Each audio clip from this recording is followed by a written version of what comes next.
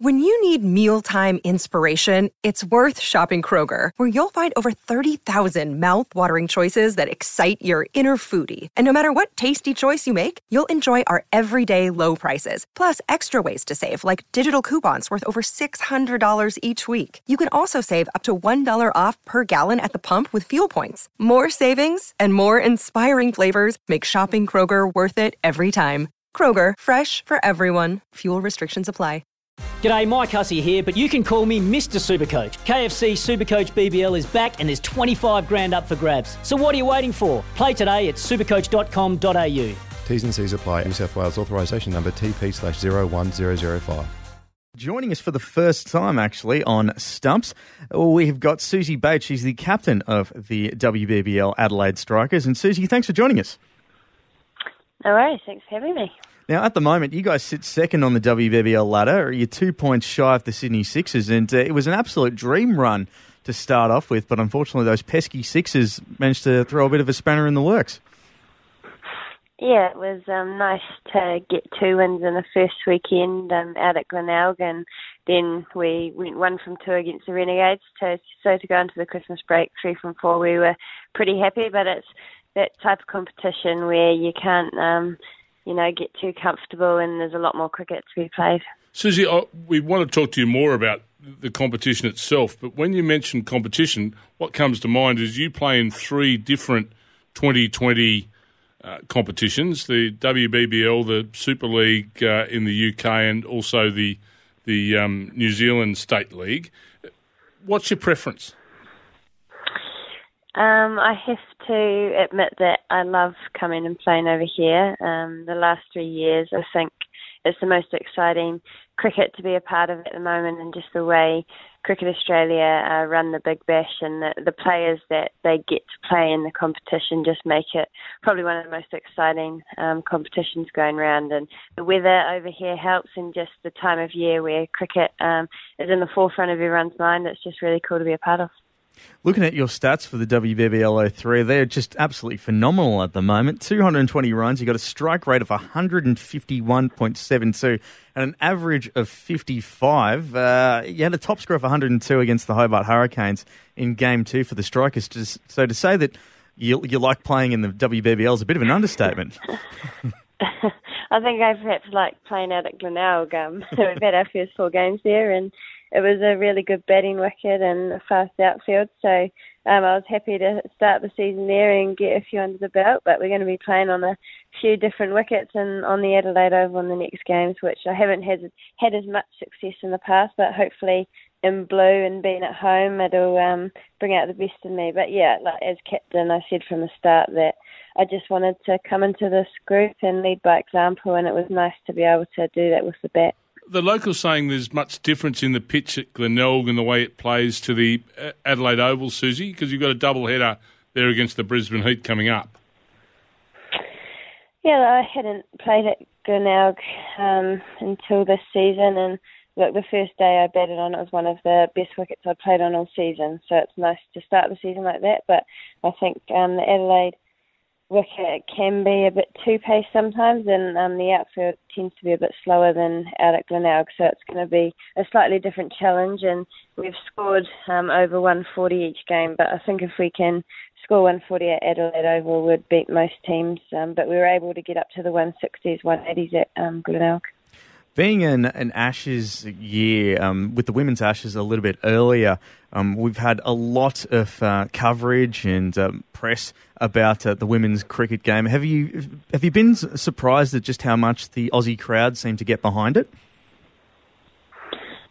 Yeah, it's kind of happened really quickly. I think the first year that the Big Bash, the Women's Big Bash came on, we didn't really know how it was going to go, and it's just taken off from that first year, and the Ashes as well, and after the World Cup, which was held in England, and the way the ECB and the ICC got behind that, it's just kind of flowed on from that with the Ashes and now the Big Bash. So what's really exciting is that people are able to watch the game more and more, and it seems to me that if it's on TV, people are wanting to watch. So I think other countries, and I know in New Zealand, they're trying to get more televised games because there's that that real hunger for it now that people have seen the Aussies and the English team play and how competitive it is, and now watching their players in the Big Bash as well. You're second on the women's BBL ladder, Susie. You would expect to play finals from there. Do you feel the pressure starts to build as the competition goes on? The expectations become higher of your group? Yeah, I think so.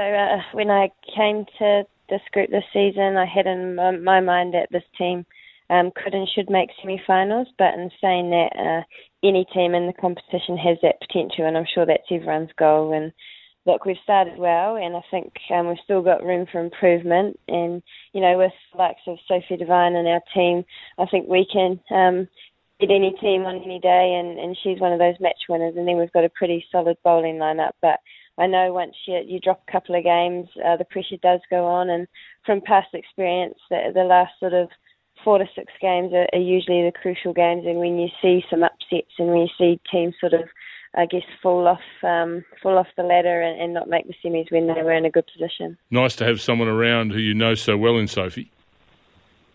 Yeah, it is nice. I think when I've only played with her at New Zealand level, it's nice to come over here in a new environment and bat with her, and also just she knew the girls from playing over here previously, so she's really helped me with that coming into the new group and just what they're all about. And also I prefer not bowling at her or captaining when she's in the other team. It's an interesting point you bring up, because someone who you know quite well, one of your other New Zealand teammates, Amy Satterthwaite, she's captain of the Melbourne Renegades at the moment, and I can probably guess a couple of games ago you were hoping that she was wearing blue rather than red. Yeah, absolutely. It is nice to see the Kiwis doing well in the competition. I'm always following and making sure they're doing well, except when they play against us. I'd prefer to see the back of them pretty quickly, but really happy for Amy. It's the first time she's captained, and they've got a couple of wins under their belts, and she's been performing with the bat too. So it is nice to see, just as long as it's not against the strikers. It's been extraordinary growth in women's cricket worldwide in the last 7 or 8 years. Susie, talk us through your story, where you started playing cricket, where your love came from, and also the impact it's had now that basically you travel the world playing in cricket competitions. Yeah, I guess it's quite nice to look back, because I just started because I had 2 older brothers and they played in the backyard and I wanted to join in, and then they played club cricket on a Saturday, and instead of watching, I wanted to play too. So I joined a team from there probably when I was about 6 or 7, and I played in boys' teams right until I got to high school. And in those teams, there were a handful of other girls that we had 2 or 3 of us playing alongside the boys, and then got to a Tiger Girls High School, and one of my friend's dads decided to coach the team. So we were probably one of the only schools that really ran a girls' cricket program, so kept playing from there, and made my debut for New Zealand when I was 18, and back then it was very amateur, and I think you got $30 a day while you're away to help pay for reimbursement or rent, and most of the other girls had taken time off work. We had teachers, policewomen,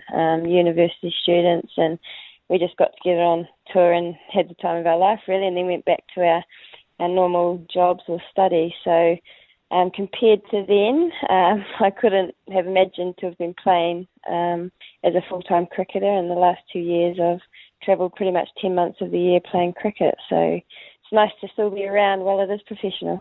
I could imagine too, and maybe a lot of our listeners here on Stumps don't know, but you're actually quite a talented basketballer as well too. And we've seen before that with Australia's very own Elise Perry, and even your good friend Sophie Devine used to play hockey, if I recall, too. So it's amazing just how many dual talented sportsmen, and of course I'm sitting opposite a very talented footballer and cricket player as well, too. But was it hard choosing cricket over basketball? Yeah, I think it did. That shows I think it would be more difficult for the girls to now do it, but back when Sophie, Elise and I, neither games were fully professional, so you could almost do one sport in the summer and one in the winter, and it worked well. But when it came to making a decision, it was more around, I just didn't feel like I was doing either as well as I could, and I sort of got to, I think, 24, 25, and I was also offered the opportunity to captain the White Ferns, and I felt if I said yes to that, I was going to have to put cricket first. So slowly the basketball came second, and it was hard to carry on knowing that I wasn't putting everything into it, but it was sort of, the decision was almost made for myself, and I haven't really looked back. Jill of all trades, master of none, Susie. Well, yeah, that's what it felt like a little bit. My coach at the time was sort of challenging me to be one of the best all-rounders in the world, and I wasn't being consistent enough, and he supported my basketball career, but I think he was also putting a bit of a carrot out there to make me get my head down and just pick one and do it as well as I could. Well, you're doing absolutely tremendously at the moment in cricket, but before we let you go, Susie, we want to quickly ask you, January 5th is the first game that you guys have outside of Adelaide. It's interesting that the Strikers have played so many games in South Australia, either Glenelg or coming up to the Adelaide Oval. Is it a bit daunting that you'll be having to travel to Melbourne to take on the Stars, or does it matter where you actually have the ground? It could be in Timbuktu if it need be, as long as there was a pitch and some boundaries. That's all you need.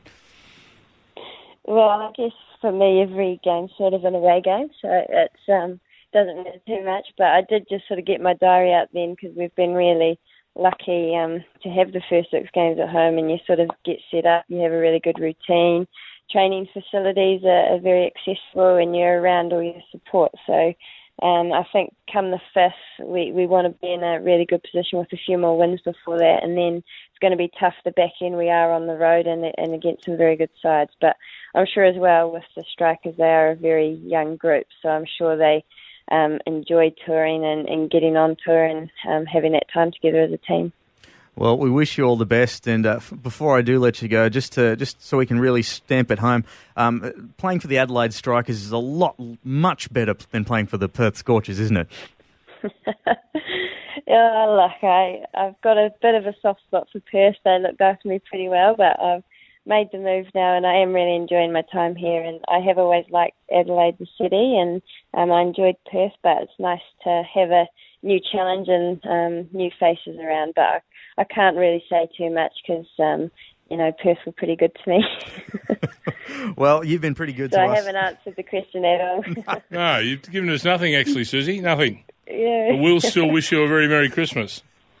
You too. Thanks, guys. Good on you. That was Susie Bates. She's the captain of the Adelaide Strikers, and you can stay.